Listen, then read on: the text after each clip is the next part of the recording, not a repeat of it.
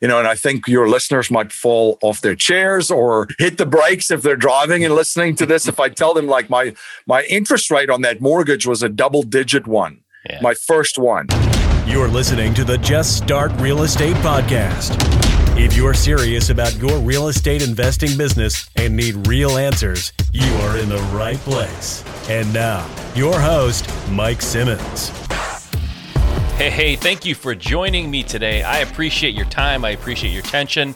And I've got a good one for you. I'm a little biased. I've said that in the past. I think all of the shows I bring you are fantastic because, frankly, I wouldn't upload them and present them to you if they weren't. So today is no exception. I have on the show today someone who is very, very good at accelerating wealth, at taking the assets and whatever you have at your disposal and making it work much, much harder for you. His name is MC Laubscher. He is the creator and host of the popular podcast Cash Flow Ninja and also Cash Flow Investing Secrets. He is an investor himself, a serial entrepreneur. He's the president and chief executive officer at Producers Wealth, a virtual wealth creation firm that assists investors and business owners to set up and implement infinite banking. He has shared his strategies in Forbes Magazine, Entrepreneur Magazine, Grant Cardone TV, and the Bigger Pockets podcast. He's been all over. People seek him out, and I have him for you today on the show, and I could not be happier. So without any further ado, I give you MC Laubscher. All right, MC, I appreciate you doing this, man. I appreciate your time. Thanks for being here, and thanks for being part of this podcast. Thank you so much for having me. Excited to be here. Yeah, for sure. I am too. I was able to be interviewed on your podcast several months back now, and I'm happy and excited to have you on mine because I know you have a lot of great stuff to share. You're doing a lot of great stuff. You're helping a lot of people, and I just think that's awesome, and I want to dive into all that. But let's give people a little bit of context here. Tell us a little bit about your background. Where do you come from? Why are you even in real estate? Like, what were you planning? And maybe this was always your goal, but before it was your goal, if it wasn't your goal from the beginning, what were you going to be before you became this? That's quite incredible. So yeah, what a journey. Originally from South Africa. So I'm originally from South Africa. I grew up in a very interesting time during South Africa's history. One of the things that I learned during that time specifically was to think for yourself, critically analyze things, ask questions, see the different sides and angles of different things, knowing that there's different perspectives and then overlapping things.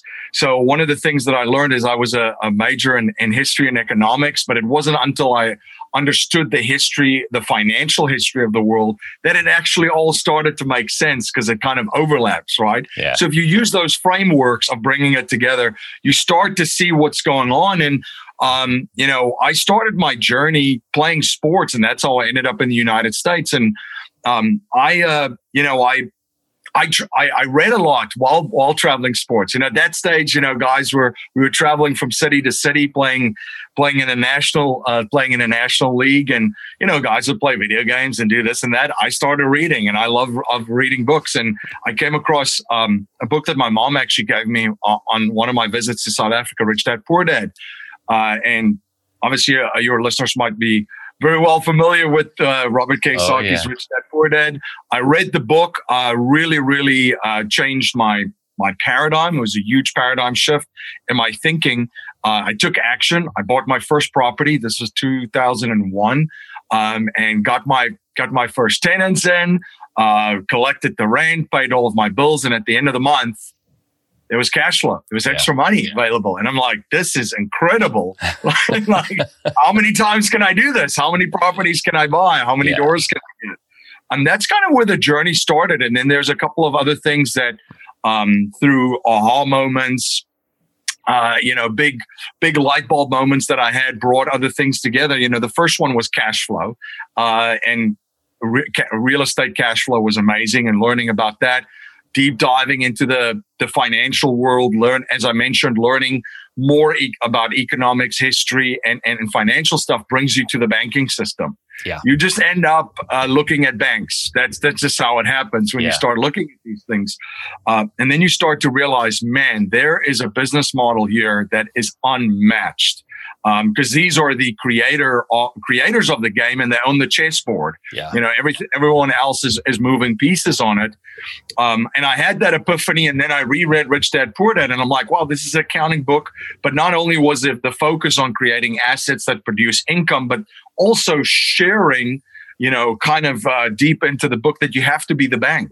Essentially you have to be, and you have to become your own banker. So that was the second kind of pivotal moment on my journey, is cash flow, being the bank. And then I looked at this and I said, wow, this, if you're focusing on cash flow, you're the bank. What other things are there parts of the game that I need to learn about? Yeah. And being a real estate investor, you're obviously going to end up with debt. Yeah. You're going to end up. That's a big part of the game, is leveraging debt and good debt. And another part of the game is leveraging the tax code, which is also that. And then leveraging inflation. And a lot of folks suffer because of those three things, right. Where if you're on the other side of this compound interest equation, because you figured out cash flow in the banking system, you can leverage that to actually grow and scale your investments. So you grow and scale your real estate portfolio, your investments, and so forth, because you know how to handle debt, leverage it, you know how to handle inflation, and you know the tax game. And that's kind of what I learned on my journey. And fast forward to today, we built a platform sharing all of these many things that we learned. We have a platform called Cashflow Ninja, which is an education company, over 700 podcasts, different programs, and so forth, with listeners and students in over 180 countries around the world. And then I also have a company in the United States where we teach a lot about and help folks with wealth strategies and how to utilize strategies to become their own banker. That company's called Producers Wealth, and we started that in 2015. Gotcha. Okay. Now we have raced through the years here and kind of gotten from the beginning to the end really, really fast. Now I want to go back and dig in a little bit to the beginning. I know if you're like every other human on earth, there is a certain amount, and I like to talk about this because it's real and it's real life. There's a certain amount of discussion you have to have, at the very least with yourself, when you decide you're going to buy your first rental property. It's a big decision, and it can be very, very scary. And I don't know at the time if you were or are married, or if you had anybody else in your life that you had to bring aboard on this journey. How did you do that? Because I think for most people, they can hear everything you're saying and they'll go, that makes total sense. And I'm excited and I'm enthusiastic and I'm inspired by MC. I like what he's talking about, but my wife will never go for it, or my husband will never go for it. Or, my parents have told me I'm an idiot since I was born. I'm never going to be able to convince anyone that they should think that I can do this. Like, what did you have to go through in the beginning stages just to get to the point where you could take action? You have to change your belief systems and your beliefs. Otherwise, nothing will change. And you can put this into other areas of your life. You could put this in areas of health, your marriage, or relationships, and your wealth. Nothing is going to happen until you change the lens through which you view the world. And if you're married, you have to bring that partner and spouse with you on that journey. Otherwise, it's going to be very, very tough. It's going to be a very tough relationship, right? Even with business partners, if you're not viewing the world through the same lens and you're not on the same page, it's very, very tough. But I think, I mentioned that I grew up in South Africa in a very interesting time in the country's history, which led me to become a person that questions everything, do my own research, critically analyze and think everything. I think that regardless of where you grow up, you have to kind of have the same approach, because we have to be cognizant that we are born. And since we are born, whether we know it or not, we are being indoctrinated, saying this nicely. It's not necessarily all bad, but we're being indoctrinated, and there's certain beliefs and belief systems installed within us. And it's not necessarily what people tell you, but it's what you observe. Mm-hmm. So I grew up in a middle-class family in South Africa. I had a lot of poor beliefs, belief systems because my parents, didn't come from money. Their parents didn't come from money. Yeah. So those kind of behaviors then you pick up as a child, and it's the same thing. So the only reason why I took action, take reading that book, diving into that, but I had to change the lens through which I see the world, and I had to change my belief system. And by the way, it's the hardest thing to do because we've seen it. If somebody attacks some of your core beliefs, we're automatically defensive. We feel, a lot of folks feel, that somebody's personally attacking you or offending you just if you do that. So the hardest thing to do is to change it yourself, to realize that, hey, I did grow up here, but there's a different world out there. There's a different I would say universe that folks can operate in. So that's the big thing. And if you're married, I wasn't at the time. I was young, just starting out. This was 20 years ago, and I'm 42 now. So I was young, started very, very young. So I didn't have a mortgage, a job, all that kind of stuff, a family to support. But I think it's very important. Even now, there's still a lot of big changes that I continue to make. And I do have a wife, and I have children, and I have several businesses and so forth, but you have to be on the same page. Did your parents agree with what you were doing? Did you talk to them about it? No. Yeah. Everybody, that's kind of been the story of over the past 20 years, is everybody's thought that I've been crazy for 20 years. And, it's funny that in 2020, a lot of folks have reached out to me as friends and family. And all of a sudden, they started to see like some of the things that I was talking about playing out. Yeah. So no, everybody thought I was completely nuts. Yeah. So you got to get around other crazy people because, was it Steve Jobs that mentioned it's the crazy ones that end up changing the world and changing their lives and the lives of their families and their communities, right? Totally, man. You bring up a good point. You kind of said it casually there, but I think what you're essentially saying is some sort of a group, mastermind, or a peer group or something where people think like you think, because the crazy thing is if you surround yourself with people who think a certain way, you tend to think that way for the better or the worse, right? If you surround yourself with negative people who constantly blaming everybody else and woe is me, and they never have any, like you can feel you're starting to slip down that road. If you surround yourself with people who think they can do things or have, the crazy people, the people who have these ideas that change the world, you start thinking that way too, right? So it's like, to me, it's a lot like peer pressure, right? Peer pressure, when people say the word peer pressure, it's always kind of a negative, like, oh, kids have peer pressure to smoke or do drugs or whatever it is. But peer pressure isn't good or bad. It's just a thing. If your peers are good people with good motives and they're trying to be more with their lives and have more and be more and do more, that's peer pressure, right? So you want to surround yourself with those kind of people. I think that's awesome. You're right. There is a certain power to being young and maybe naive and not having those mortgages and wife or husband or whatever to like make you have to second guess yourself a little bit. So that's very good. But on the flip side, I think sometimes when you're young, you struggle with, does anybody take me seriously? I'm very young. Like I've never done anything. Like I don't have any experience to, fall back on. So I think there's a lot of it takes bravery, a little bit of courage to go out as a young person and do it. It takes bravery when you're with a mortgage and a wife and a husband and all this responsibility. So thanks for sharing that. I appreciate it. So when you bought that first house, let's stay there for a minute. You bought that first property. How did you find it? How did you finance it? How did you find tenants? This was actually in South Africa. So I was in the United States and I went back to South Africa for a couple of months and I bought a property there. So I knew that I knew the market very well. I grew up in the area that I actually bought the place, and I kind of know where the market was going. So I kind of saw the development, and so I grew up in Stellenbosch in South Africa. The closest major city is Cape Town, and I had family that lived in this particular area. You would call it a suburb of Cape Town. And I kind of saw a lot was moving in that direction, where it was a very simple commute into the city from there. So there was a lot of working people moving into that area. It's beautiful. It's close to the beach. There's great surf there. So not only is it a phenomenal lifestyle, but you can get to the city to commute and work pretty easily.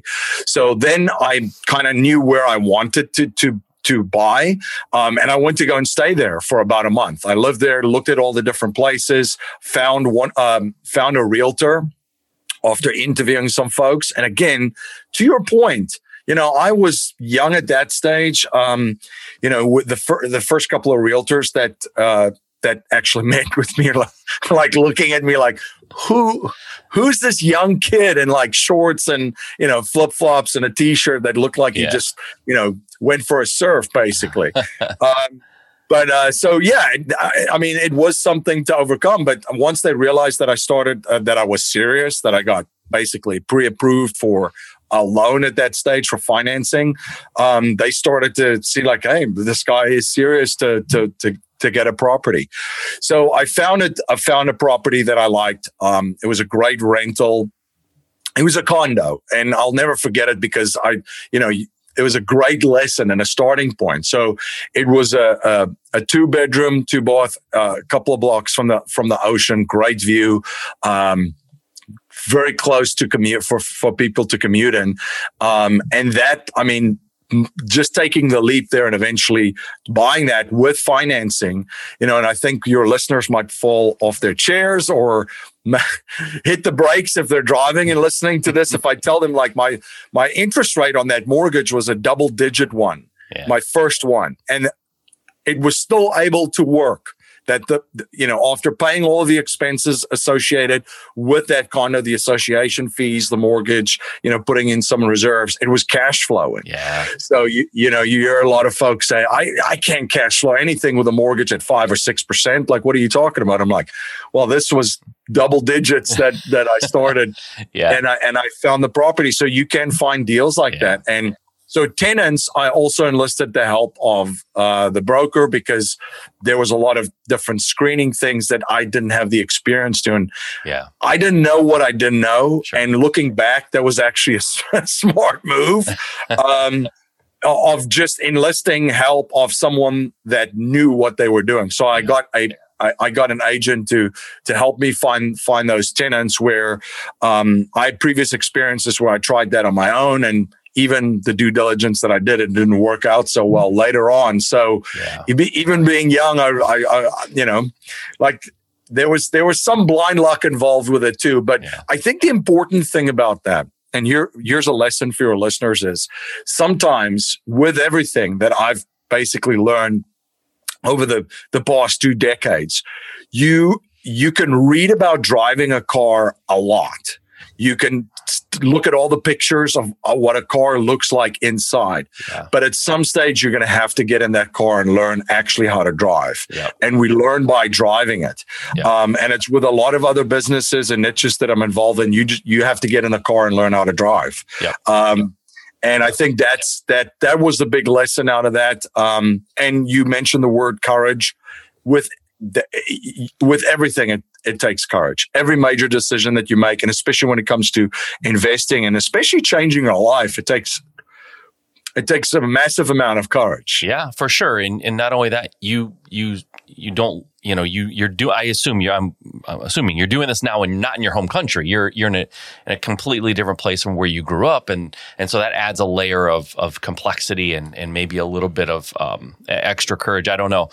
Or maybe it's, sometimes I think we grow up here in America. We live in a, middle class. It's comfortable. And like nothing has exercised that muscle that helps us deal with risk, of any kind. We're constantly kind of coddled by the parents, and so there's no real risk muscle being developed. And sometimes maybe when people come from another country, it's like, well, it's already pretty crazy. What's the difference if I start doing this, right? Like it's just, I'm all in at this point. But it always amazes me, people who make excuses, who grew up here and have every opportunity in the world and have struggles and excuses. And then somebody comes from another country, doesn't know, how we do things here, how you can finance things or how things work.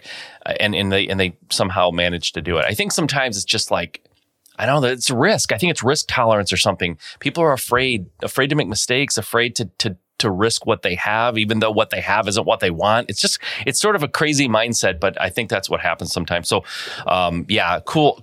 So You talk a lot about, and you mentioned it a few minutes ago, becoming the bank. The bank made the rules. The bank created the game. We're all just moving pieces around. So for someone listening right now who's working that corporate job or whatever, going to work on the assembly line, whatever it is, like, what does that even mean? How do they get their mind wrapped around being a bank when they don't have any money really right now, or they're struggling, or maybe they bought their first investment property, but it's like, what does he mean, be the bank? What does that mean? Yeah, no, that's a great question. And I just, one point on your previous comment about risk, that people, the risk tolerance of people. I have to say, as a foreigner coming to the United States, when I first came here, I was just blown away with the opportunity for upward mobility in the United States. And this was in 2001 that I came here, and now it's global because we're also connected on the internet. I came here and I was like, this is insane. The opportunity, this is in most countries, and I traveled a little bit of Europe and grew up in Africa, and I've been to Asia, but most countries, there's not this upward mobility where anyone, you name it, whether it's a Sarah Blakely that starts Spanx, basically, whether it's a Damon John that, starts in basically the projects in New York City and ends up becoming a billionaire. Yeah. There's the opportunity is just incredible. And how you see it is to just shake the victim mentality, realize the opportunity and capitalize it. But bringing it back to the banking model, bankers, the banking model is just phenomenal. If you break it down very, very simple, on the one side, you have a lot of people making deposits into a bank. We still do it. We used to get a return on our money, but there's still online banking. There's still other features, wires, and so forth. There's still things that we use banks for. This is going to completely, the next 5 years is going to be incredible. All that's going to change. But for now, we still use a lot of the deposit sides of banking. But on the back end of the banking system is a lending side. And that's where the money is made. Banks get their deposits in. They have a very, very low cost of capital, which business owners and investors should always be cognizant about. And on the back end, they then create assets, which is loans, whether it be auto loans, mortgages, business loans, student loans, credit cards, you name it, they create that on the back end and then make a very, very nice spread. So nice. So if I can, if you just look at examples of what folk, here's a quick example. Let's just say we put $10,000 into a bank, and they pay us, 1% on that, which is very generous. But on the back end, they take that $10,000 and they lend it out at 10%, which is also generous because we know some credit cards are 24, 25, 26%. So you could see that on the front end, they're paying out 100 on the back end, they're making 1,000. So most folks would say that's a nice spread, 9% spread, right?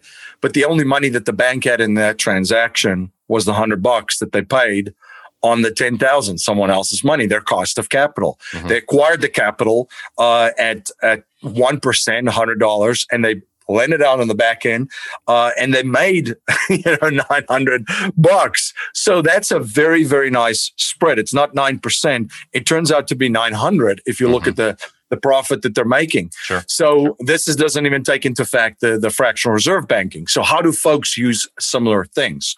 The first, the model that we use is essentially, there's 5 pillars really of an overall wealth strategy, a framework that we use. You have to make your money. We all make our money somewhere. We have a skill that we provide value to the marketplace in which we get paid for. Then we've got to position our capital somewhere. Make money, position it somewhere. Then we have to deploy it to go make more money. That's why we love real estate. Then there's also some growth opportunities or places that we put money for growth. And then we have to protect all of this through tax strategy, asset protection, and estate planning. So being a bank puts where you put your capital at the center of it. So we talk a lot about there's different ways, and especially in a very, very rapidly changing world right now where there's going to be so many things coming simultaneously at folks, which they don't know where to look. Where do you position capital? So cash is always king in times of recessions and corrections, in times of uncertainty. Gold and silver is a good one, and then also cryptocurrencies such as Bitcoin, which has now become more acceptable, is a good way to put it. Those are just three assets that I named.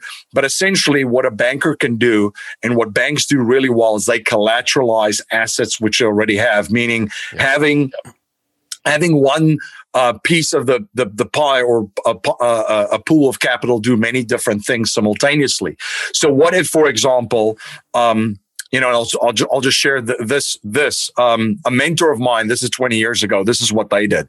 In the 70s, they would go to the bank and deposit money into CDs, believe it or not, because it was paying double digits. Yeah. And what they would do is they would go to the bank and say, hey, Mr. Banker, can I put $100,000 CD in a CD in your bank? And the banker would say, well, of course, cost of capital. They take it in, they put the money there. Then they would go back to that same banker and say, hey, Mr. Banker, I've got $100,000 in a CD that's locked up in your bank. Can I get a loan secured by that $100,000 in the bank? And the banker would say, well, of course, we got your capital in, low cost of capital. We're now going to create a product for you, a loan that's secured by this. So we have collateral too, and they would give them up to 90%, let's just say, of the value of their CD in the shape of a loan. They would then take that $90,000 and go buy real estate. Financed it with that, and the cash flow from the real estate they would take to pay the loan back to the banker.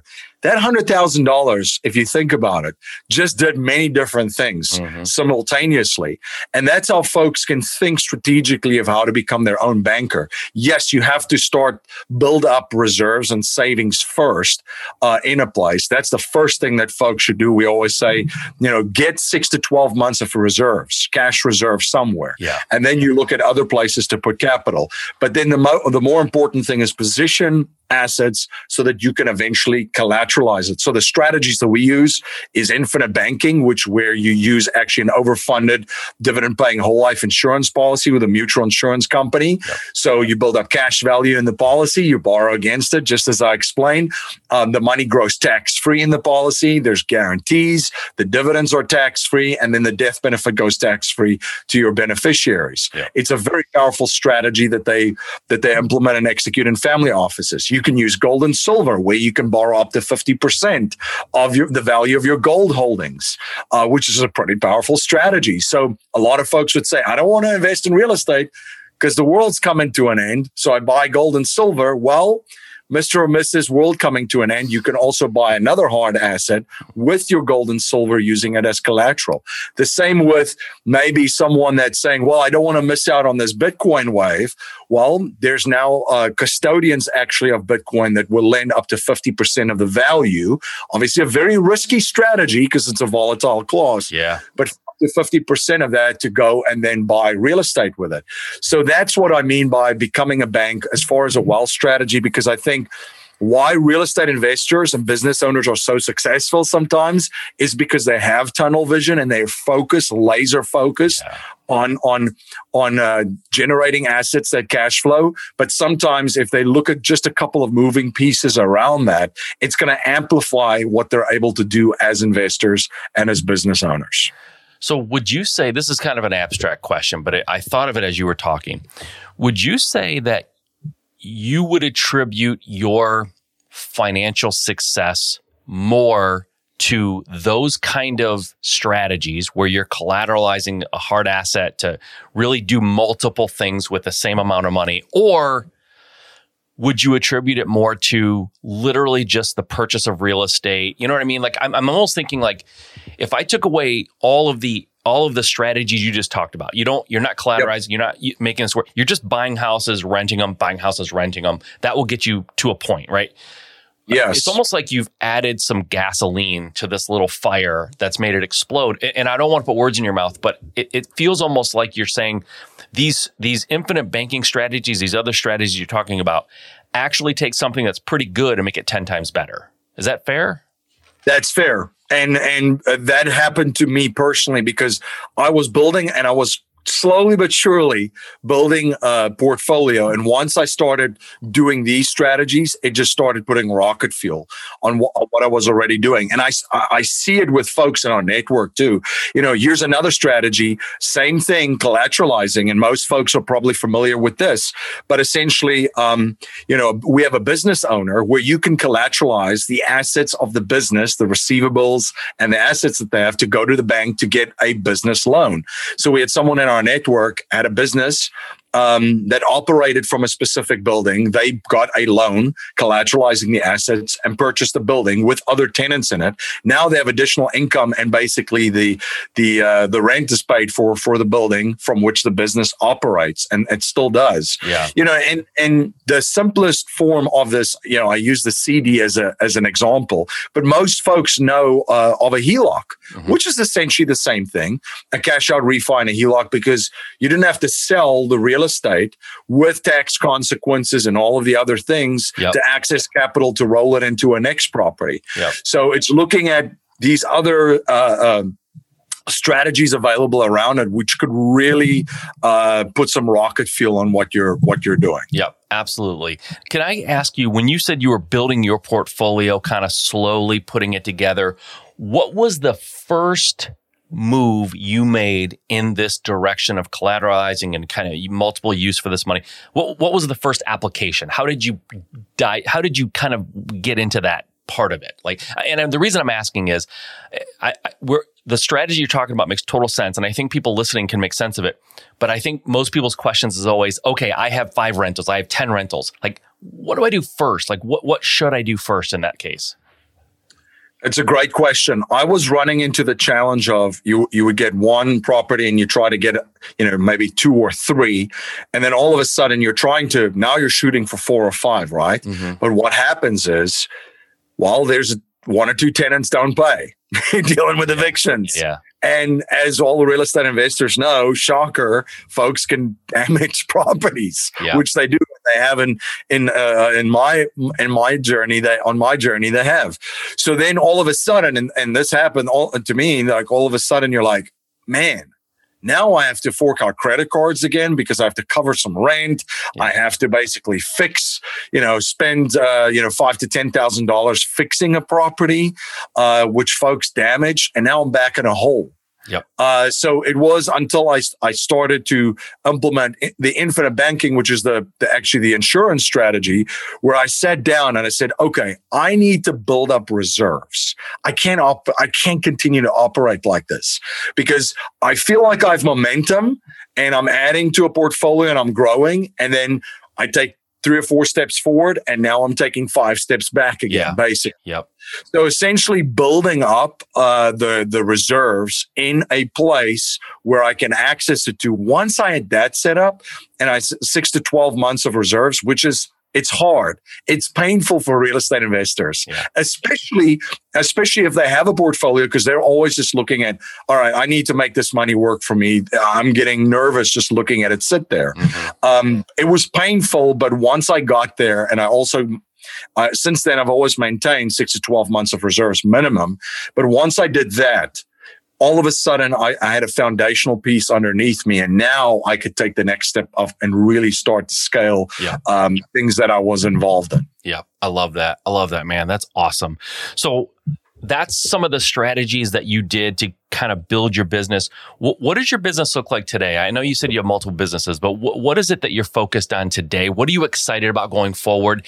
And real quick, I feel bad. I'm a horrible interviewer by doing this, but you said something earlier, just in passing, and I want to just touch on that before we move forward. You said that you don't think the banking system as we know it will exist in 5 years, or there's going to be some major difference. What do you mean by that? What do you think is going to be happening? I think there's industries that's ripe for disruption, ripe for it. Real estate obviously being one of them too. But the banking system is still very archaic in a sense. And I see a lot of up and coming technologies, especially in the crypto space, that is going to challenge the existing system, the banking system. And they're going to come to, they're going to come to a fork in the road where they have to embrace a lot of it, which some banks already are starting to do, become becoming custodians for other assets to hold it. And, so banking might be a little bit different. My son is 4 years old. I don't think he'll ever be in a bank, have to go into a bank in his life. I think that's just all going to be online.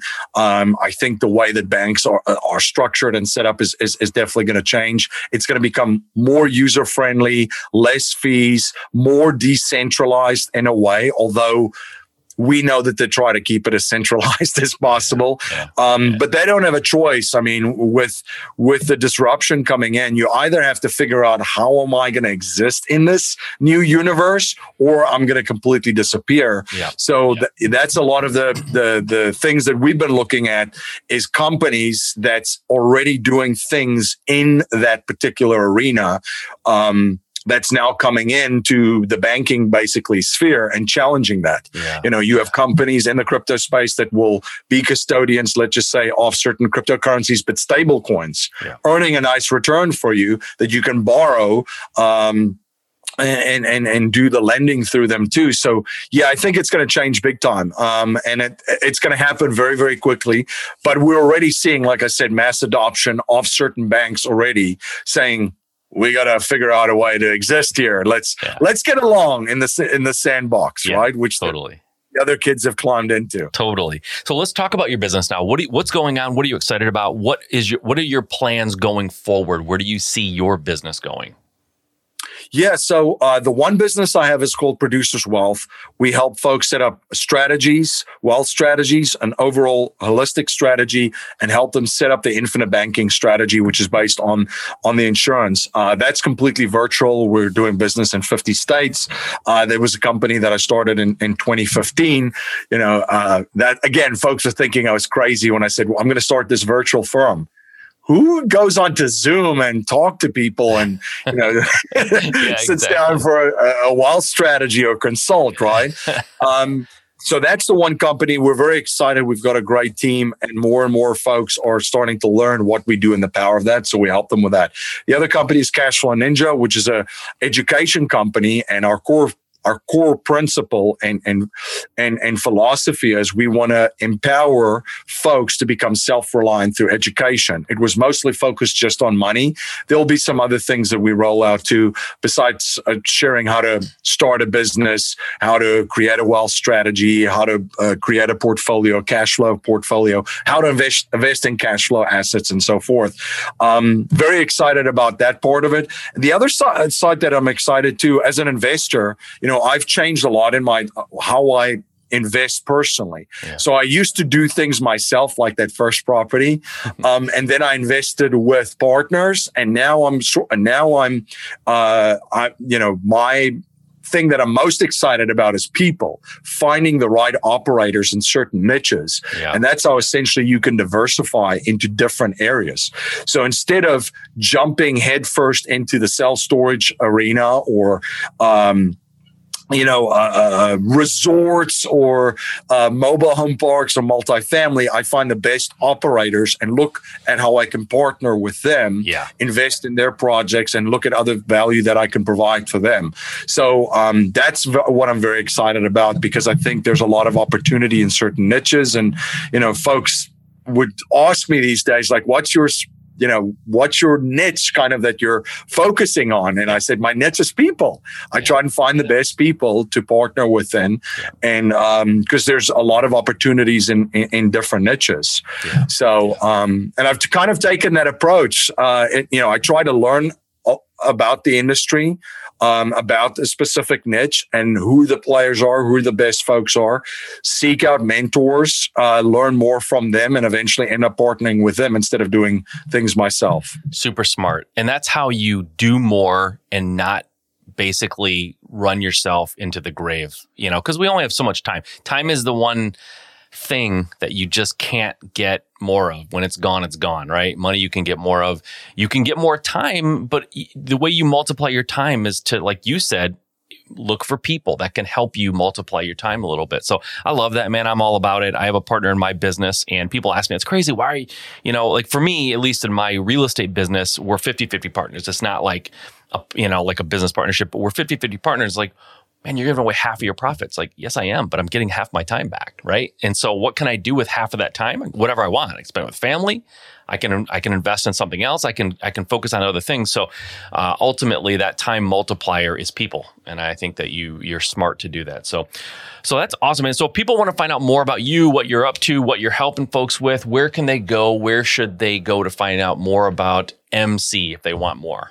Cashflowninja.com is our platform. They can go on to Cash. Everything is there, our podcast, our resources. And for folks interested in the banking strategies, I created a free video series that they can access at yourownbankingsystem.com. Nice. So yourownbankingsystem.com. Got it. And we're going to put all that in the show notes, guys. So if you are driving, running on a treadmill, whatever you're doing, you can go to the show notes and check that out. MC, man, I appreciate you doing this. I really appreciate you being on the show. You're a lot of fun, super knowledgeable. The accent is cool as heck. I didn't get into it, but that's super cool. So thanks for doing this, and thanks for having me on your show again. I appreciate it. We did that a while back, and it was a lot of fun, I remember. So I was excited to have you on this one, and you delivered big time. So thank you, man. Thank you so much for having me on. This has been a lot of fun. Of course. All right, man. Have a good rest of your year. If I don't talk to you, success and happiness to you. And hopefully we'll talk to you in the future. Same here. Same to you. Thank you. Yep. Thanks. Bye-bye. All right. I hope you enjoyed that interview with MC. He's a fun guy, and I'm always intrigued and interested and really inspired by people who come from other countries and do such great things. I think that they just have that entrepreneurial fire a lot of times that some of us take for granted here. I did for a long time. I kind of grew up in a stable, sort of safe house environment, and it was tough for me to break out of that and think a little bit differently. And we talked about that, Steve Jobs, right? Like, the crazy people, the people who think outside the box and what they can achieve. And I think it's really, really inspiring. So if you're interested in what he had to say, go check out his stuff at Cashflow Ninja. And until next time, guys, listen, whether you're from this country or from another country, whether or not you had a lot of things growing up or didn't have a lot of things, it honestly doesn't matter. It does give you different tools and things that you have available, but we all have strengths. We all have a way to make it work. You just need to go out there and don't be denied. Those are the people who succeed always, in my opinion and in my experience, the people who refuse to be denied. Refuse to be denied. Get out there and get after it. All right, we'll see you next time.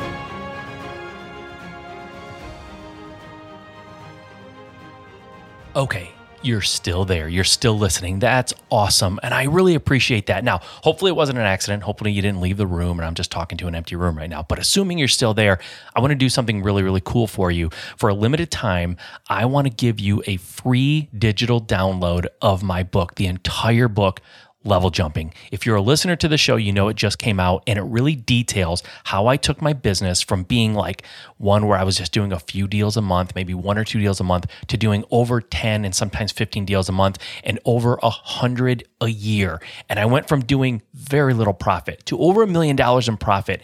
And I made that transformation in a 12-month period. And this book talks about what I did, the steps I took to transform my business, and how you can too. So grab a free digital download, and you can get that by texting the words "just start" as 2 words now, "just start" to the number 55444. So text "just start" to 55444. I will send you a free digital download of my book. It's the complete book. There's nothing held back, and that'll be completely yours just for making it to the end of the show and listening to me. And I really, really appreciate it, guys. So I want to do something nice for you. I do this every once in a while at the end of shows, and if you listen to the very end, every once in a while, I do a giveaway like this. So hopefully you enjoy that. Go grab a free copy. I hope you read it. I hope you love it. Reach out, let me know what you think. All right, guys, talk to you next time.